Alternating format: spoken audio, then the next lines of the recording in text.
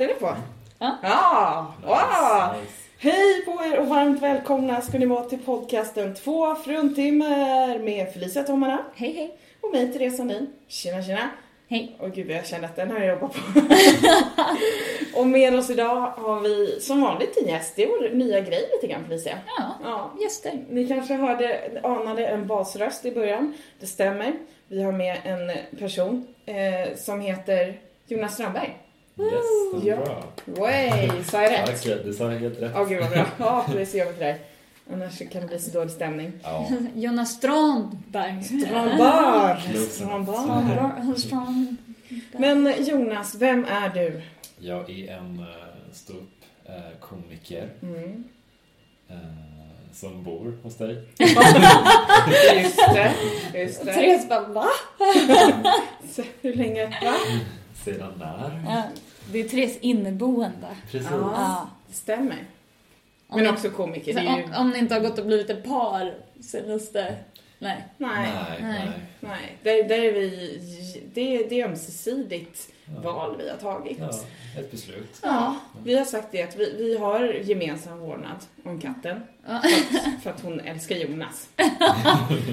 Så jag känner att det var enda rätta. Men annars så, nej. Ja.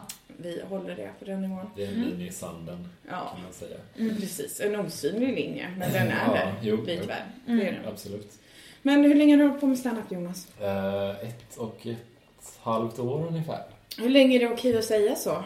Jag har sagt det jättelänge känns det. Ja, jag Jag tyckte började det. 1 oktober 2013 började jag. Ja. Och redan då sa du att det hade Ja, hållit på i roughly. 1,5 år. Varför du verkar lite ärrad, rutinerad. Just det. Hur kommer det sig att du började med stand-up? Det var så här ett litet vad med några polare. Att alla skulle testa en gång. De gjorde det och så gjorde jag det ett halvår efter dem. Okej. Ja. För att jag var lite slapp och lite feg. Mm.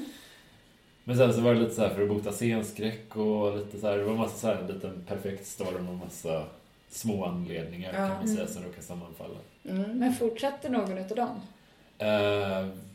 Ett tag Ja. fortsätter Linus höll på ett tag och Tom höll på lite längre tror jag. Ja. Men jag tror båda bor i Värmland och kör inte så jättemycket just nu. Finns inte så mycket möjligheter. Så jag kan köra regelbundet där också. Ja. Jag vet inte riktigt varför de inte är väldigt roliga båda två. Men så det var lite så jag har alltid gillat att skriva också. Men inte riktigt hittat en kanal för det. Nej. Kan man säga. Så jag tänkte det här är väl bättre. Ja, men det var väldigt många, jag gick i kurs för Isak Jansson. Jag började, då var det väldigt många som så här, ja men ville bota scenskräck och typ tyckte att det var väldigt kul att skriva skämt. Men inte ville hålla på med stand-up. Så jag var den enda från min kurs som fortsatte. Ja, men du kommer från teaterbakgrund typ. Nej, inte riktigt. Så här, jag har alltid velat hålla på med, men jag har aldrig riktigt så här, hållit på med det. För jag har alltid efter en bild av dig att du har en så här skådis. För du är väldigt teatralisk på scen. Och... Det är ju mest att jag gillar drama. Inte... Okej, jag förstår. Jag gillar konflikter. Nej, men så nu har jag hållit på med det. Men jag har inte alltid hållit på. Men jag har alltid velat hålla på med det. Teater. Ja. Men det har aldrig varit så. Det har varit en så här orealiserad talang, ska jag lite säga. Men dröm. Men du är där en utmärkt kanal för dig också. Precis. Fast på en helt annan. Ja, men jag fattade... Alltså, jag visste inte så mycket om stand-up. Även fast jag hade varit på stand-up innan jag började. Men sen så när jag väl hittade till det, eller hittade till kursen, då var det så självklart att men det här är ju så jävla mycket roligare än teater. Och få stå och prata om sig själv. Det får man göra. Kan man komma undan med det? Hur narcissistiskt? Och pengar? Kan man få pengar? Nej, 3 stycken kan man. Nej, men jag har hört att det finns de som kan få det i alla fall. Jag tycker det är så härligt att man lite får omdesigna sig själv. För att publiken är jätteofta folk som träffar den för första gången. Och man bara får kalkylera exakt hur man vill bli presenterad. Och vilka intryck de ska få av en. Och vilka sidor man ska visa upp och sådär. Det är ju svinhäftigt. Ja, det är det verkligen. Fast jag tänkte på det här om dagen. Just det här med teater. För att jag det är ju ganska många stand-up-komiker som ändå är med i mycket sketcher och sådär. Och det är ju ganska bra grej om man vill synas också. I vissa fall så. Ja. Men jag tänker det är inte så många som har den bakgrunden. Har du hållit på någonting med teater eller? Nej. Inte direkt. Jag har varit med i någon sån här liten indiefilmprojekt som en kompis. Alltså det var bara en liten... jag har inte spelat så mycket. Jag bara, de var att vi behöver en lågmäld kille. Okej. Du bara, vem känner bara? Jag läser upp den här repliken. Nej, för vi hade ju drama i skolan. Och det tyckte jag var jätteroligt. Och vi gjorde egna föreställningar. Och det var någon föreställning som var typ så här, sikta mot stjärnorna eller någonting. Och det var ju hur kul som helst. Men det var ju jättemånga år sedan. Bara tänker på hur onaturligt det känns att ha en kamera riktad i ansiktet. Oavsett. Ja, på något sätt. Verkligen. Men samtidigt så är det någonting som jag lockas av. Att i alla fall gå någon kurs. Bara för att så här, ha lite mer kött på benen. Någonstans. Ja, få något mer verktyg att jobba med. Ja, men lite så. Ja. Om det någon gång skulle bli aktuellt. Nej, men inte egentligen så mycket för stand-upen. Det är klart att man kan få nytta av det där också. Men jag tycker ändå att jag känner mig ändå tillräckligt trygg på scen och så. Så att det skulle inte vara så mycket för det. Och jag har inget problem med att vara ful eller använda min kropp på scen. Nej. Men däremot, bara för att komma till något annat steg också. Eller liksom utveckla humorn på ett annat sätt. Men på tal om att vara ful. För det är ju så här, jag har inget problem med att vara ful. Eller att folk tycker att jag är ful. För jag har inte så här baserat mitt självförtroende på så här utseende. Men så var jag med i den här, trodde jag. Men så var jag med i en pilot. Jag vet inte hur mycket man kan prata om det. Men jag var med i en pilot, den plockades inte upp. Och där jag skulle vara klädd som ett barn. Och jag tyckte att och alla andra var så här snygga barn. Och jag bara, alla är så här lite sexiga barn typ. Så sexiga ja, men barn. Cissi Fors är ju bara så här en uppenbarelse liksom. Och hon var med och var ett sexigt barn. Ja. Och sen så ska jag typ, det är så här never go full retard. Det finns I went there. Alltså, de sätter på mig. Dels, nu har jag gått ner i vikt. Då var jag dessutom större. En bredrandig ljusblå och brun tröja. En overall som är 4 storlekar för stor. Som de knyter runt midjan. Så jag är så här enorm. Och den här bredrandiga. Så står de och bara, har de lite för stora bröst för den här serien? Jag bara, va? Alltså... Det är en snubbe som är där ute som har skägg. Kan inte jag bara få bröst? och så fick jag ha bröst i alla fall. Men jag vet att jag fick kvar dem. Men så kommer jag ut och så funkar och jag bara... Och så här sminket. Jag bara, jag ska i alla fall bli så här snyggt sminkat. För man ser så här flawless när man blir tv-sminkad. Hon bara, vi ska inte sminka eftersom det ska se så naturligt ut som möjligt. Jag bara... Så vi bara sminka dina rosiga kinder här så man ser lite tjockare ut. jag kommer ut och bara... nej, jag baserar nog lite av mitt självförtroende på att jag inte ser ut som en efterbliv. Och så var det enda jag skulle göra på hela dagen var att springa in i ett träd. Oj. Med overallen, jag hade overallen på mig bak och fram. Och då hade jag luvan på, så jag såg inte trädet. Och så ska jag göra det. Och jag missade, först missade jag 5 gånger. Sen så visar någon mig hur de har tänkt sig att jag ska springa in i trädet. Jag bara, jag fattar hur ni har tänkt er. Jag ska springa in i trädet. Ja, jag siktar verkligen. Jag försöker, men jag är väldigt medicinerad. Så efter ett steg så är jag helt så att de bara, men vi kan göra ett hål. Så gör de ett hål. Som inte hjälper någonting för det flyttar på sig. Så efter 2 steg så ser det så här, äntligen jag träffar trädet. Så jag når det. Då stannar jag och bara, ja! Jag får association till en maskotdräkt som de har bara inte ser ett skit i. Nej, det var så jävla hemskt. Och sen så var det så varmt för det var typ en sommardag. Och jag sitter i den där overallen så jag sitter på marken. Och så kommer någon fram och bara, hur mår du? Jag bara, jag mår bra. Det känns bra. Det känns som en skåda. Och just det, så någon hånade mig när jag inte kunde springa in i trädet också. Det bara, men du har gått på Strasberg. Jag bara, men vad fan? Det var ingen som lärde oss det här. var ingen som lärde mig intuition på vad ett träd står. Fy fan. Men jag hade inga problem med att vara ful i New York. Nej. Jo, en klass hade jag lite problem med det. För det var alltså den snyggaste karln jag någonsin sett i hela mitt liv. Så sen så när jag var ute i en varuhus med Per Robin, jag bara, han är modell för typ alla märken i hela stan. För han var så här, vi hade så här character class. Och mjau. American Psycho skulle han spela. Mjau. Okej. Fortsätt historien. Och jag vet inte vad jag ska gå med det. Han var bara så jävla snygg. Och så fort han pratade med mig så rodnade jag. Felicia är alldeles tagen. Ja, jag vet.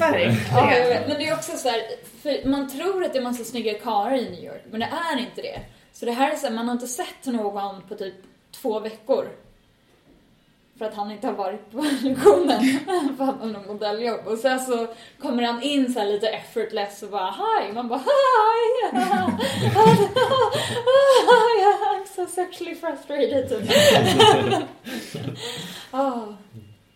Jag vet inte vad jag var på väg. Nej, det var inte på väg någonstans. Du ville bara berätta den här historien om när det rann till. Han har fortfarande inte accepterat min vänförfrågan på Facebook. Jag förstår inte varför. Det kändes så avslappnat. Ja. Men tillbaka till vår gäst då kanske. Du har men som sagt, du har ju skrivit mycket. Och du och jag hade ju kontakt första gången när du skrev på popkultur. Ja. Som var en blogg. Ja, precis. Om popkultur. Ja. Och så gjorde jag en intervju med dig. Precis. Det var så vi pratade första gången. Ja, och jag hade kört stand-up, jag vet inte. Ett år. Ett och ett halvt år kanske. Som alla andra. Jag minns inte. Jo, men det var nog någonstans där. Ja, precis. För jag hade varit och kört stand-up i Göteborg. Och sen så kontaktade du mig efter det och frågade. Och mitt ego fick en sån jävla kick. Jag bara, det är någon som vill intervjua mig. Och så lät det för popkultur. Så bara, jag vet inte vad det är för något. Så bara, en blogg. För det var så vi fick kontakt. Men är det din blogg? Eller var det din blogg? Ja, det var min bara. Grejen var det var verkligen ett sätt att hålla igång mitt skrivande från början. Men sen så gjorde jag väldigt mycket intervjuer med mycket indieband och sådär. Och så tänkte jag att jag började gå lite mycket på live stand-up. Så tänkte jag att varför inte börja... Väg in. Precis, eller inte för mig. Då hade jag inte tänkt från början att det tog ett tag. Men sen så efter ett tag så började jag ställa frågor som, är det inte jobbigt där? Blir man inte nervös? Och hur förbereder man sig? Så här, saker som kanske jag hade egen intresse av. Väldigt riktade frågor. Ja. Så tycker du att jag är rolig? Skulle du säga? Nej, men så. Ja, precis. Och sen efter det så jag tänkte på de där texterna som man publicerar på den sidan. Det var väldigt mycket så här, jag försökte smyga in små skämt som trojanska hästar nästan. Men då hade man ju ett alibi, för de behövde inte vara roliga. Nej. Och jag tror att då fegade jag ur lite grann också. Det var ett sätt att vara lite oavsiktligt rolig. Tänkte, varför inte försöka renodla det och försöka skriva, det här är skämt, bara skämt, och så kan man inte backa på det. Ja, jag står för exakt, det här ska vara roligt. Är det inte roligt så är det inte en lyckad text. Typ så. Men sen så alltså jag har fortfarande lite den inställningen att det är skitkul att köra stand, men jag skulle allra helst vilja skriva mer skriva åt andra. Typ så produktioner eller åt andra komiker och sådana grejer. Det hade ju varit skitkul. Men jag vet inte, så jag håller ganska så här klina skämt som inte är speciellt, alltså om man ser dem som råvaror till exempel, så skulle jag, om jag skulle ge skämt eller sälja skämt till någon annan, då kan de krydda dem och liksom marinera dem som de vill. Precis, för mina är väldigt så här ganska sterila skämt, skulle man kunna säga på ett sätt. Men försöka hålla dem så. Men så det är målet med stand-up och har du testskrivit för någonting? Nej, aldrig. Fast du skrev ju för Skämskudden, nej? Ja, lite små grejer typ bara. Men, men jag skulle vilja... Jag kom ihåg precis när jag hade börjat så här, jag kört ett stand-up en månad, så mejlade jag Robin. Var ni lite... Nu är jag redo. Ja, jag har på med stand-up, ja. Nej, men nu har du gjort mycket, känns lite mer Jag har fått in en vana att skriva varje dag nu också, som jag har gjort i ungefär 1 år kanske. Men det där är också så här, när jag precis när man börjar, så samma sak med mig, att jag hade så här, självförtroende som jag önskar att jag hade nu. Ja. Så här, jag tyckte att jag var redo för saker som jag nu känner så här, jag väntar lite, jag väntar tills någon ber mig, så får vi se om jag... Ja, eller hur? Man får en sån... Jag känner bara den här korta tiden liksom, att det är sån stort hopp mellan... Man var så otroligt kaxig i början. Alltså alldeles uppblåst i huvudet. Fast du var ju dessutom bara så här, 1 halvår in. Du bara, nej, jag flyttat till Stockholm och satsar på det här med stand-upen lite nu och se på det. Man bara, what? Ja, men hallå, New York. Alltså. Ja, jo. Men alltså, det hade du inte hållit på 1 halvår. Nej. Nej, men alltså det är inte tillräckligt för att bli världskänd liksom. Vad ska man göra liksom? Jag tycker man behöver göra sådana grejer ibland, bara att skaka om lite. Jag hade väldigt mycket, så framförallt sista tiden när jag bodde i Göteborg, flyttade upp därifrån, så pluggade jag 100%, jobbade 100% och körde stand-up, och då höll så här mentalt på att kollapsa nästan, för jag fick så här panikångestattacker och blev alldeles knäpp typ. Så då tänkte jag, då måste jag hitta då kapade jag det och fokuserade på stand-upen, och kort därefter flyttade jag ut. Så, long story short. Vad pluggade du för något? Mediekommunikation. Eller jag pluggade lite strögrejer också. Men det var, så här, det var mer att det var en 100% utbildning och att jobba heltid samtidigt som gjorde att det var lite svårt. Ja, men det funkar ju inte. Nej. Kombinera. Ja, det är det verkligen. Jag kommer ihåg, vi träffades ju, jag vet inte om vi hade träffats egentligen, för du körde ju intervjun via radio, och så träffades via vi radio? Eller via telefon heter det då. Ja, i alla fall. Så via morsekod. Ja. Jag skickade. Ja. Nej men jo, för då träffades vi och fikade, och det var ju innan du hade kört första gången. Ja, precis. Ja. Det var ju faktiskt när du hade klubben Taboo där, för då körde jag, om jag minns rätt nu, så körde jag mina 2 första gig på samma kväll i Göteborg. Och så några dagar senare så åkte jag upp till Stockholm och körde i en rookie-tävling på din klubb, och då även Johanna Wagrell var med i den tävlingen, och Susanna Hoberts.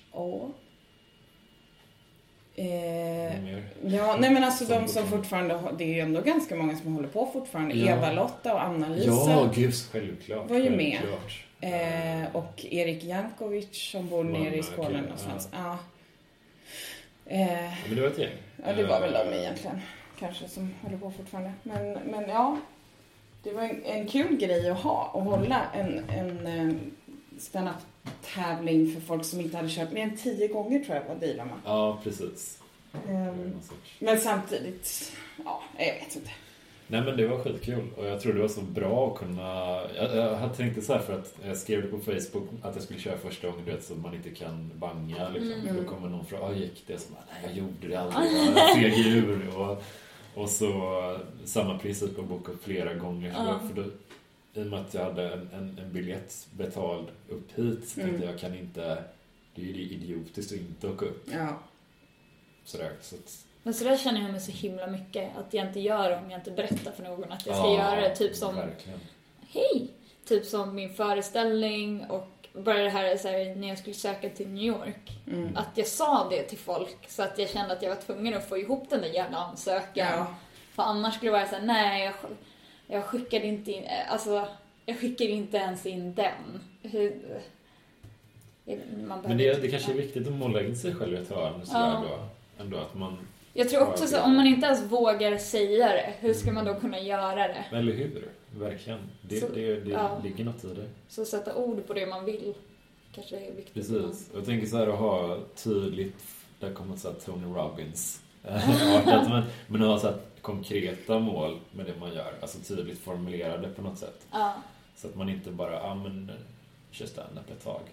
Utan att man har väldigt distinkta uttalade mål med det man håller på med.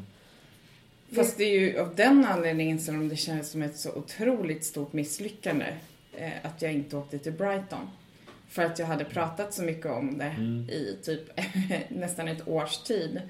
Och bara såhär, sen i oktober. Och verkligen såhär, men ni vet jag ska köra en show. Och så var det verkligen såhär, folk bara, jaha, ska du? Men hallå! Och då känns det som ett ännu större misslyckande när man har pratat så mycket om det och sen inser att fast jag är inte redo för det här för att jag är inte tillräckligt förberedd. Fast då är det ju så skönt att folk inte bryr sig så mycket som man tror. Men tycker du att det känns som misslyckande just för att du pratade om det? Eller, nej, men jag trodde ju väldigt mycket på föreställningen innan. Och sen så var det lite grejer som hände runt omkring i mitt liv som gjorde att jag kände att mitt självförtroende inte riktigt var redo för med tanke på hur dåligt förberedd jag var. För att jag hade dragit på det så himla länge. Förstår. Så kände jag mer bara så att nu får folk bara så här, nu kommer folk sitta och bara så här, visste väl det typ. Och det handlar ju bara om ens eget dåliga självförtroende för att man inte tror på det själv. För att det men det är ju så, man är så himla svajig ibland i självförtroende när det gäller vissa saker när man håller på med humor. För att man är så ensam i det man gör också. Ja, gud ja. Verkligen.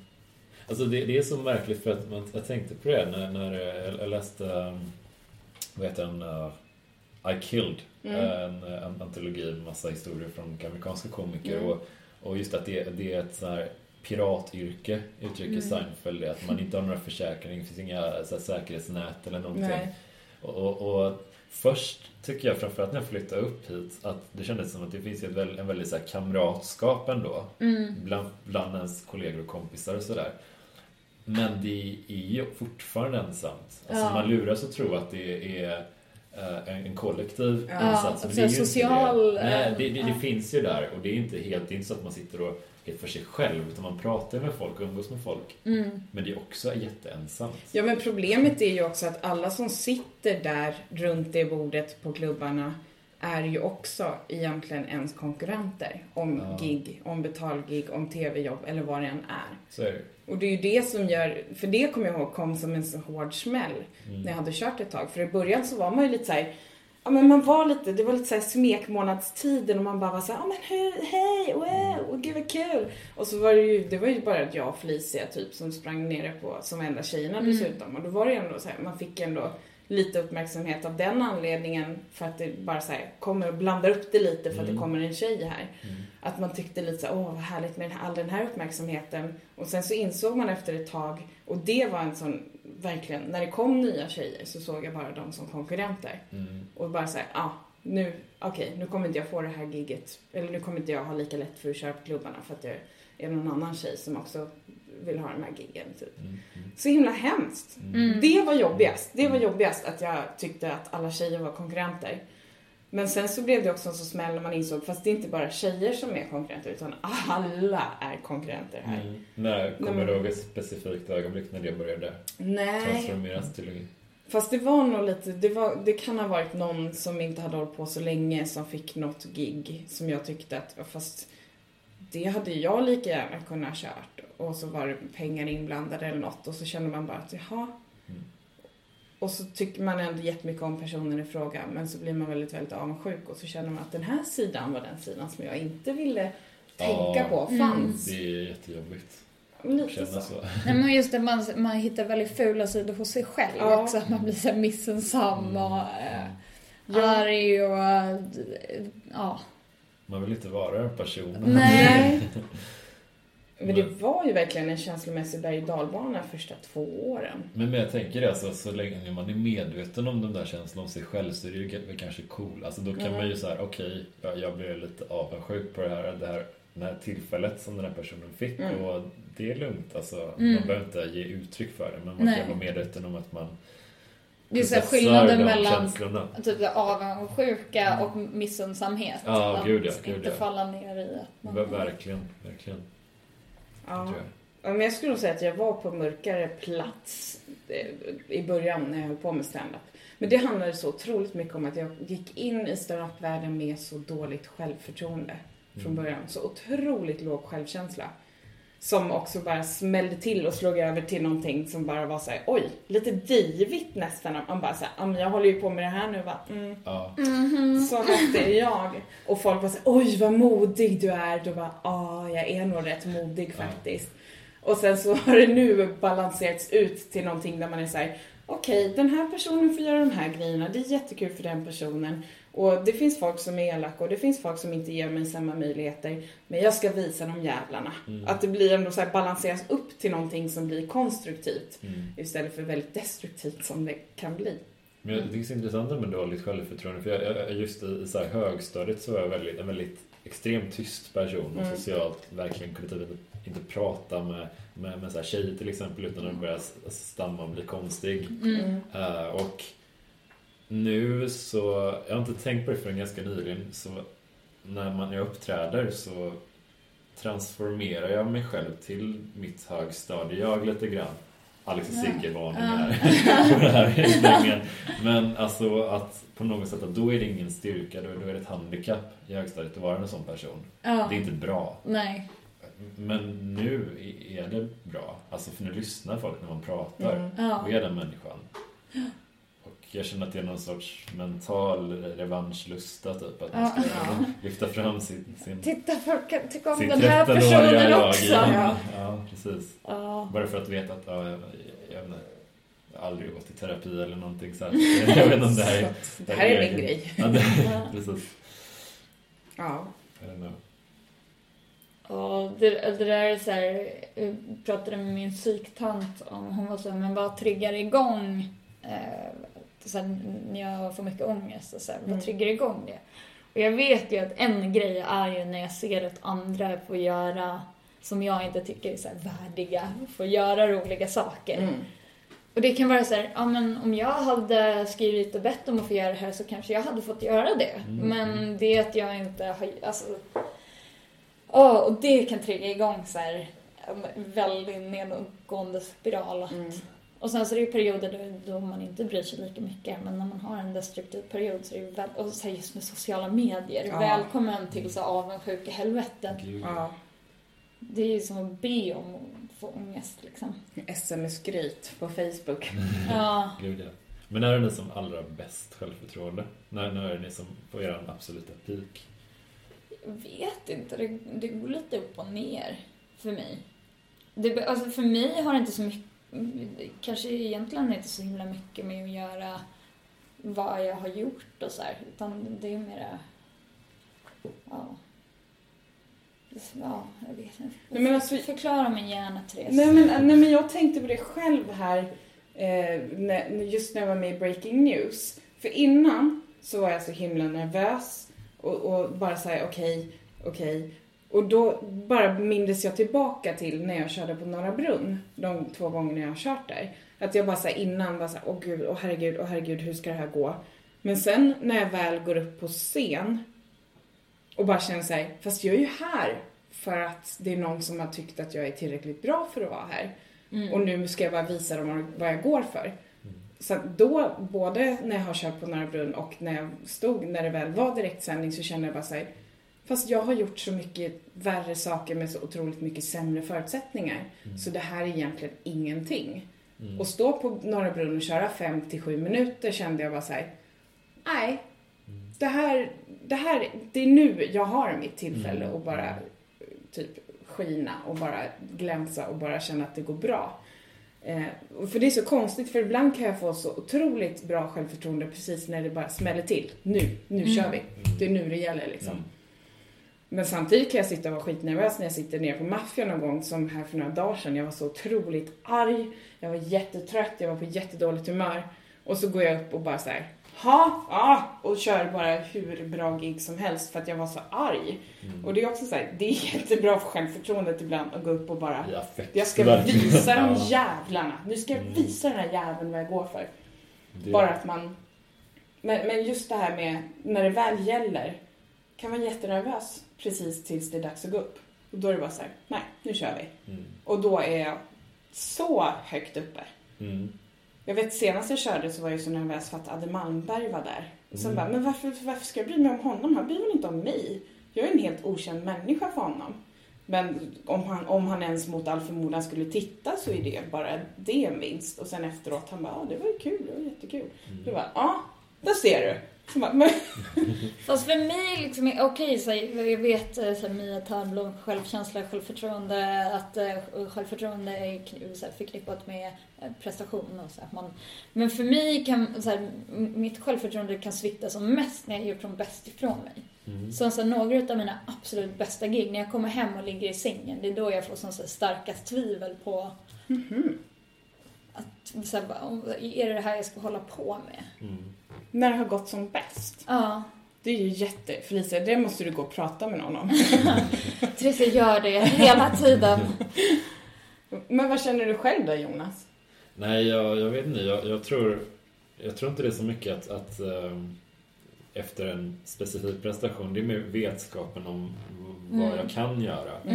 När man hittar det där lugnet i sig själv, att jag har den här kapaciteten minst. För det här, det är så här långt man har sträckt sin förmåga. Ja. Säkert går det att sträcka den ännu längre, men det här vet jag att så här långt kan jag sträcka den. Ja. Och samtidigt så går jag igång jättemycket på att hålla tillbaka också.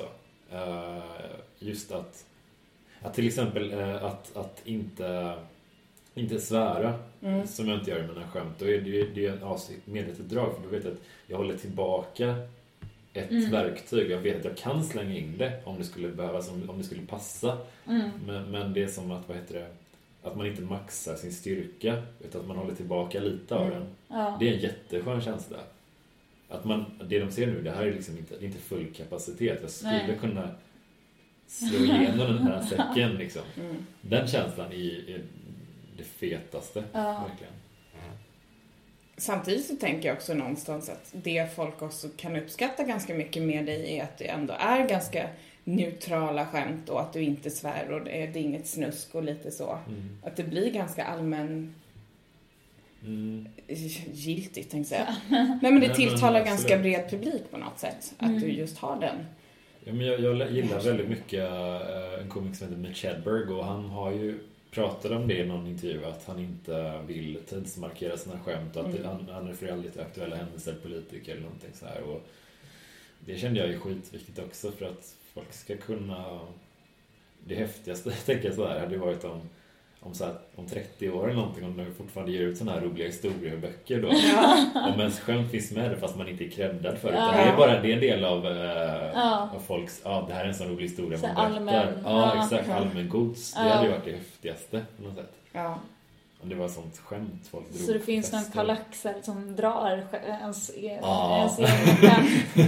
Nej, men typ, alltså att det ändå hänger kvar, och att folk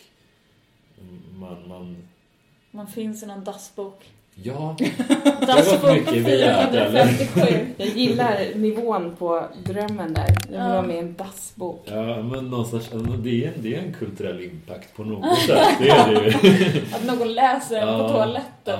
Ja. Men jag tänkte så mycket, för det är väldigt många som blir inspirerade av typ så här Bill Hicks och väldigt politiska komiker som är lite så här agiterande, Doug Stanhope och så. Men jag tycker det är nästan häftigare att så här ha någonting som... Jag tror det är större chans att sätta avtryck för en person som... tid. Ja, eller om du verkligen kan stå emot det. För K. Svensson pratade om det i någon intervju eller kanske någon annan sammanhang, att humor håller sämre än andra konstuttryck. Och jag tänker att det beror mycket på, om man lyssnar på popmusik från 60-talet till exempel, så kan man tycka att det är en fet låt fortfarande och sådär. Samma med filmer, men med komedi, jag tycker inte det är lika kul om det är gammalt. Nej, och det är ju lite bara så här, ett klassiskt exempel, eller lite så här Jim Carrey, som ändå var väldigt stor när man var liten och kollade på filmer, och det var Ace Ventura och det var alla de där. Eller Adam Sandler. Man kollar på samma filmer igen så känner man ju bara så här, det håller inte. Det kan handla om att det är en typ av humor som kanske passar sig bättre när man är yngre. För att det är väldigt mycket överdrivet skådespel och det är stora rörelser och grimaser och galet och lite så. Att det kanske bara handlar om att när man är yngre så funkar den typen av humor bättre. Eller så är det bara så att men det var det som var på 90-talet och början av 2000-talet. Jag har aldrig tyckt om Adam Sandler. Nej, men det är ju inte så vanligt. Men jag tänkte, tror ni det bara är tidsmarkörer som gör att skämt sliter snabbare? Eller vad tror ni? Inte mer? bara, men så i Sverige så är humor väldigt nytt, känns det som. Det är så här, fars och sånt går inte riktigt hem i vår. Nej. Så men det är också så här, ju mer, om man tittar på så här i Storbritannien så har de ju sinnessjukt många så här humorserier eller så här panelprogram.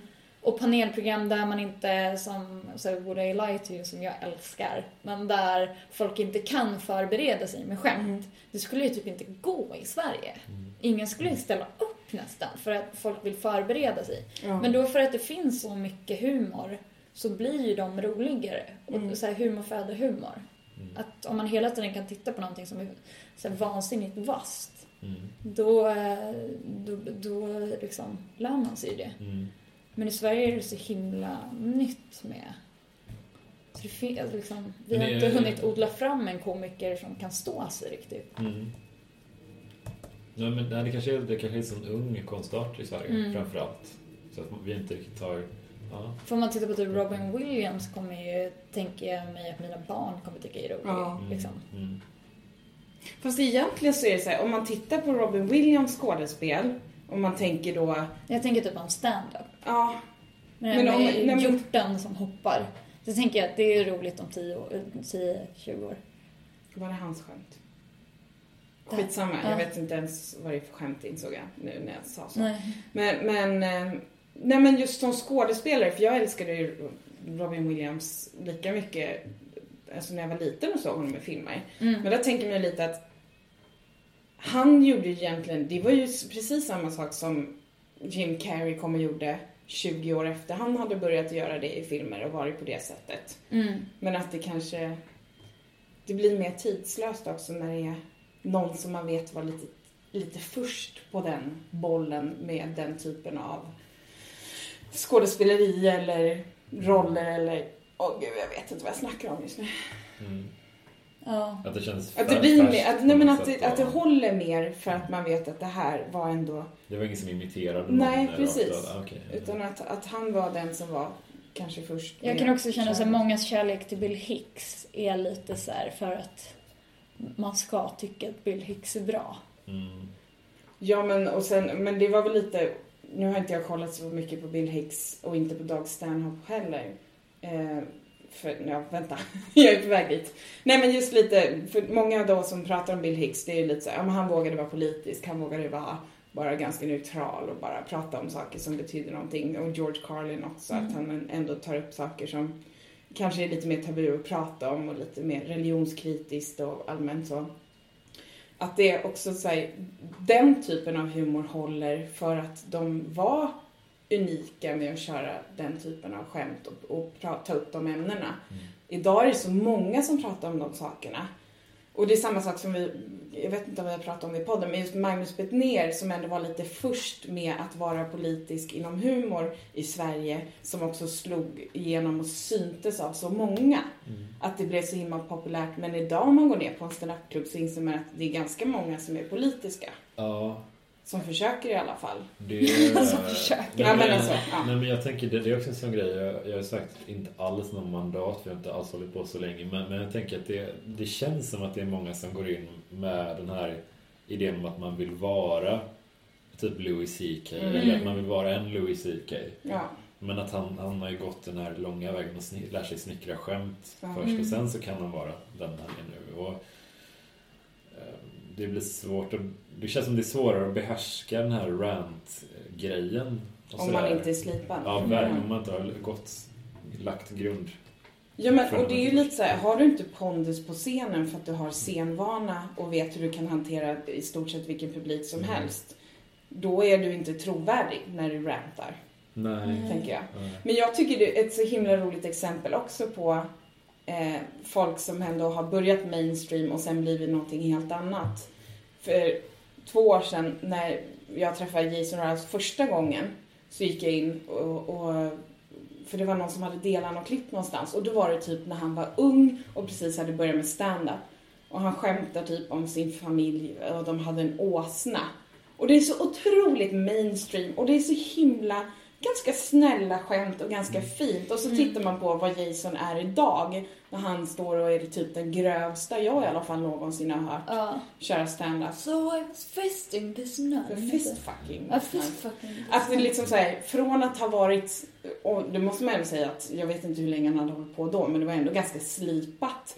Men väldigt, väldigt snälla skämt till att bli den han är idag. Det måste ju ha varit världens resa. Och säkert kört mainstream hur länge som helst innan han blev sin karaktär, Jason Rouse. Men det är så intressant. Tror ni det är så att alla komiker alltid blir den där, eller gör den här radikala transformationen?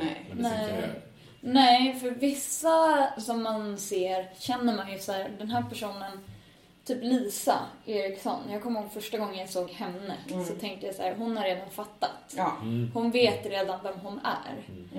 Och det är en sån himla fördel att man är så här, ja men jag är 100%. Så det är så här, det gäller att hitta den. Men jag tänker på så här, vad heter han? The Cable Guy. Larry, the Cable Guy. Han var ju också så här mainstream och hade typ en skjorta och ett par chinos och körde så här stand-up, men hittade sin. Men han var väl inte någon hillbilly från början, man hittade den karaktären. Det är ju... Fast jag tänker också med Lisa lite så här, att hon har blivit så fast i det. Jag tror det skulle vara svårare för henne som ändå har hittat sin karaktär. Och det vet jag, för jag har pratat med Lisa om det här, för jag sa det, men alla som kör stand, man är ju en karaktär, man är antingen en förstärkt version av sig själv, eller så är man någon som man bara tycker skulle passa och säga de här sakerna. Och det var så roligt för att hon var så här: nej, men vadå, jag är ingen karaktär. Jag bara, fast vi sitter ju och pratar nu, och så som vi pratar nu, så är det ju inte på scenen liksom. Nej. Men jag hävdar och fortsätter hävda att alla är någon typ av karaktär på scenen. Men just att har man börjat så tidigt och hittat sin karaktär så tidigt, så är det ju ännu svårare att lämna den karaktären, tänker jag. Nu finns det ingen anledning till att Lisa ska vilja det, för att hon är bra och hon har hittat det och verkligen fortsatt att hålla den tonen i de skämten hon kör. Men det är ju svårt för om hon skulle vilja experimentera och känna så här, men jag är inte den här personen. Jag är en extremt extrovert person som bara inte har kommit ut än. Så hon kan ju inte, om hon blir bokad någonstans, då bokar ju de den Lisa som de har sett. Så det blir väldigt svårt för henne att byta. Ja, så det gäller liksom att experimentera. Om ni lyssnar på det här och precis ska börja med stand-up, experimentera i början, för sen så är det för sent. Fast jag var inte redo att experimentera i början. Nej, då fattar de mig. Men jag tänker, om man drar så här musikparalleller som Mando Diao släppte den här Fröding-plattan på svenska för några år sedan, och så typ 2 år efter det släppte de en svinfet syntbaserad skiva som var liksom på engelska, och jag tänker att de blev jättesvenniga och jättebreda med den skivan, Fröding-skivan, så bara pang, det går åt det här hållet. Det här är också Mando Diao. Så jag tror att alltså, det går ju så här reinventa, fast problemet med att man gör det kanske framför en publik då, det är svårare. Kanske. Och sen så är det så här, just eftersom man är själv, att man är rädd att det inte ska funka, så det är svårare att om man är så här ett coolt band och flera stycken, så är det lättare att byta, för att man kan backa upp varandra. Men står man där själv och inte får skratt, då är det nog lätt att falla tillbaka till den där personen som fick det. Men jag tycker man får ju säkert en så här hastighet i sitt stupande om man har en distinkt karaktär också. Att det blir en väldigt så här, pang, alltså, man får sån styrfart. Ja, men det är nog lite så. Jag bara tänker på det här roast-skämtet som Greg Giraldo drar apropå Larry the Cable Guy. Att det är så här, för det är ju bara hillbilly som tycker om honom. Så att så här, men det är ju bara att folk kommer betala för att se någonting som de aldrig har sett tidigare. För de har inte råd med en cable guy. Varför kan de inte...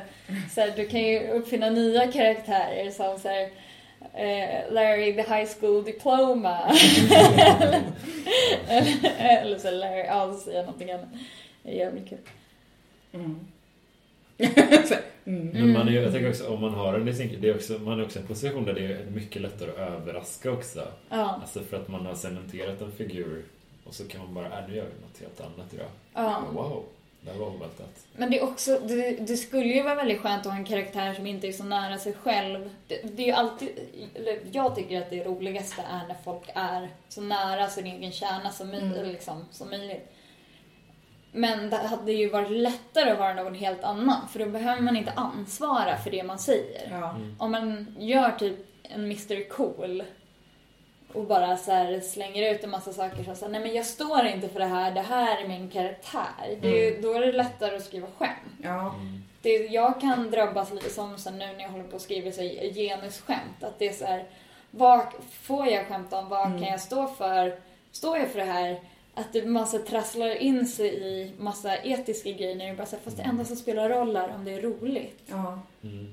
Men det kan ske att man oftast har sitt eget namn. Det är ju Felicia Tomala som står på affischen för din show. Och då är det så här, det är ju jag. Fast typ också inte helt, men nära. Det är mitt ansikte.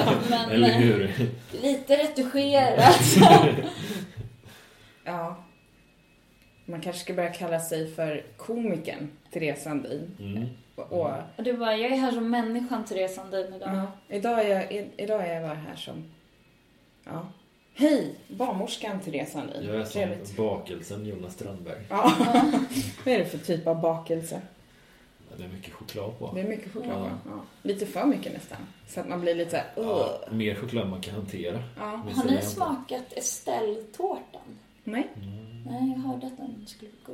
Jag har inte ens... Va? Det finns en ställtårta alltså? Ja, Estelle är första ungen, va? Det är Victorias barn. Ja, det finns ju prinsesstårta, så finns det ställtårta. För jag frågade vilka som sålde bäst på NK eller så NK där nere där man kan köpa bakelser. Så frågade jag, vad säljer bäst? Och då sa de Estelle säljer väldigt bra. Då säger jag Estelle. Och så de tårtan. Det var, jag trodde det var någon ni hade. Okej. Men vad är det på den då? Jordgubbskräm och vanilj. Det är som typ en prinsess, fast lite annorlunda. Okej. Jag kommer inte riktigt ihåg. Nej. För jag vill alltid ha min passionsfruktsbakelse. Så då spelar det ingen roll hur populär Estelle är. Nej. Jag förstår. Men är det någon som har något roligt att berätta? Till skillnad från det vi har pratat om innan. Nej, men det känns som att det blev ett ganska allvarligt avsnitt. Men det är trevligt.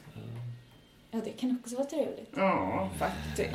Då kan de få känna och lyssna. Kommer du dra ner stämningen hela podden? Nej, men det är ju det. Jag har jobbat 3 nätter och sovit bara några timmar. Så man är lite så här, men vad härligt vi pratar om de här djupa sakerna. För den sinnesstämningen är jag i.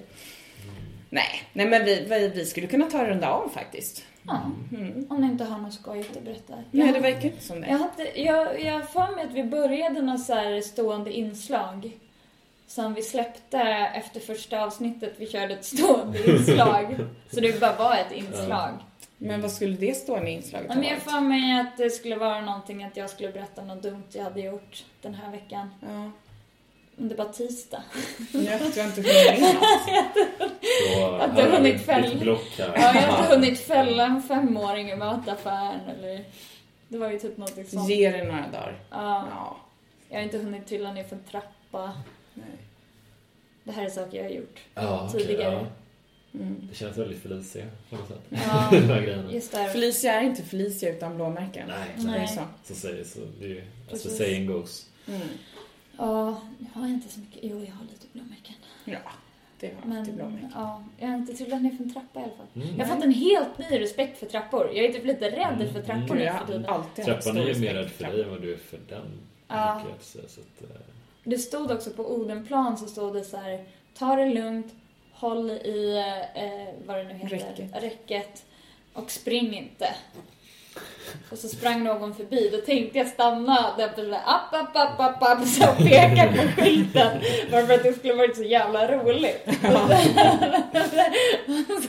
Som att jag stod där. Som att jag stod där hela dagen. Och bara app. Hallå skylten. Men jag gjorde inte det. Nej. Jag kände att det kanske inte var så kul om det bara var jag som var där för att skratta åt det. Nej. Det är som när man trillar. Är man flera så kan man skratta lite åt det. Samtidigt som man gråter på insidan. Ja. Och undrar hur snabbt man kan ta sig till sjukhus för att tänka. Det är det som är fördelen med att bo i en storstad. Det är aldrig långt till sjukhus. Nej. Det är mitt livsmotto. Det är så jag tänker när jag går i trappor. Men där tar vi rundar av, hörni. Jonas, vad hittar man dig någonstans i sociala medier? På Twitter, Jonas Strandberg. Det är bra så. Det är bra så. Ja. Inte Instagram. Det är anonymt. Jonas Strandberg 88. Men jag, Är du född 88 eller är det Heil Hitler? Både ja och nej. Det lämnar vi osagt. Felicia Tomela, det hittar man väl överallt nu för tiden. Utan antisemitiska inslag. Felicia Tomela, Twitter, Instagram. Följ mig om ni inte gör det. Jag behöver fler. För att du ska börja marknadsföra det. Hjälp. Okej, Therese. Ja, jag heter Tess Komedian på Twitter och Instagram. Finns på Facebook också, som Therese Sandin. Mitt alter ego kan man säga. Och då är det alltså bara Therese Sandin. Man behöver inte skriva komikern eller barnmorskan först. Får jag promota en grej? Ja, det beror på. Vi har en show med den 3 september på Lund Comedy Festival. Så har jag en show med David Sundin och Johan Hurtig som heter The One-Liners. Just. Den kan man hitta med information på Facebook. Under The One-Liners. Smidigt. Härligt. Det finns ingenting annat som heter The One-Liners på Facebook. Tvivlar starkt på det. Ja, bra. Sen så kan man ju titta in på F-ordet. Felicia Tomalas föreställning den 5 september på Lunds humorfestival. Man kan gå på båda utan att det krockar där. Precis. Och så kan man gå och titta på Humorhimlen. Vilken kör du? Fredagen eller torsdagen? Fredagen. Jag kör torsdagen. Fett. Och mig kan man väl hitta... kör maffia ibland och så. Men hörni, vi är jätteglada för att ni har lyssnat och för att ni också passar på nu efter att ni har lyssnat och går in och gillar 2 fruntimmer på Facebook och dessutom bara sprider informationen om den här podcasten. Så det är vi jätteglada för. Fortsätt att göra det och tack för att ni har lyssnat. Tack. Puss. Hejdå.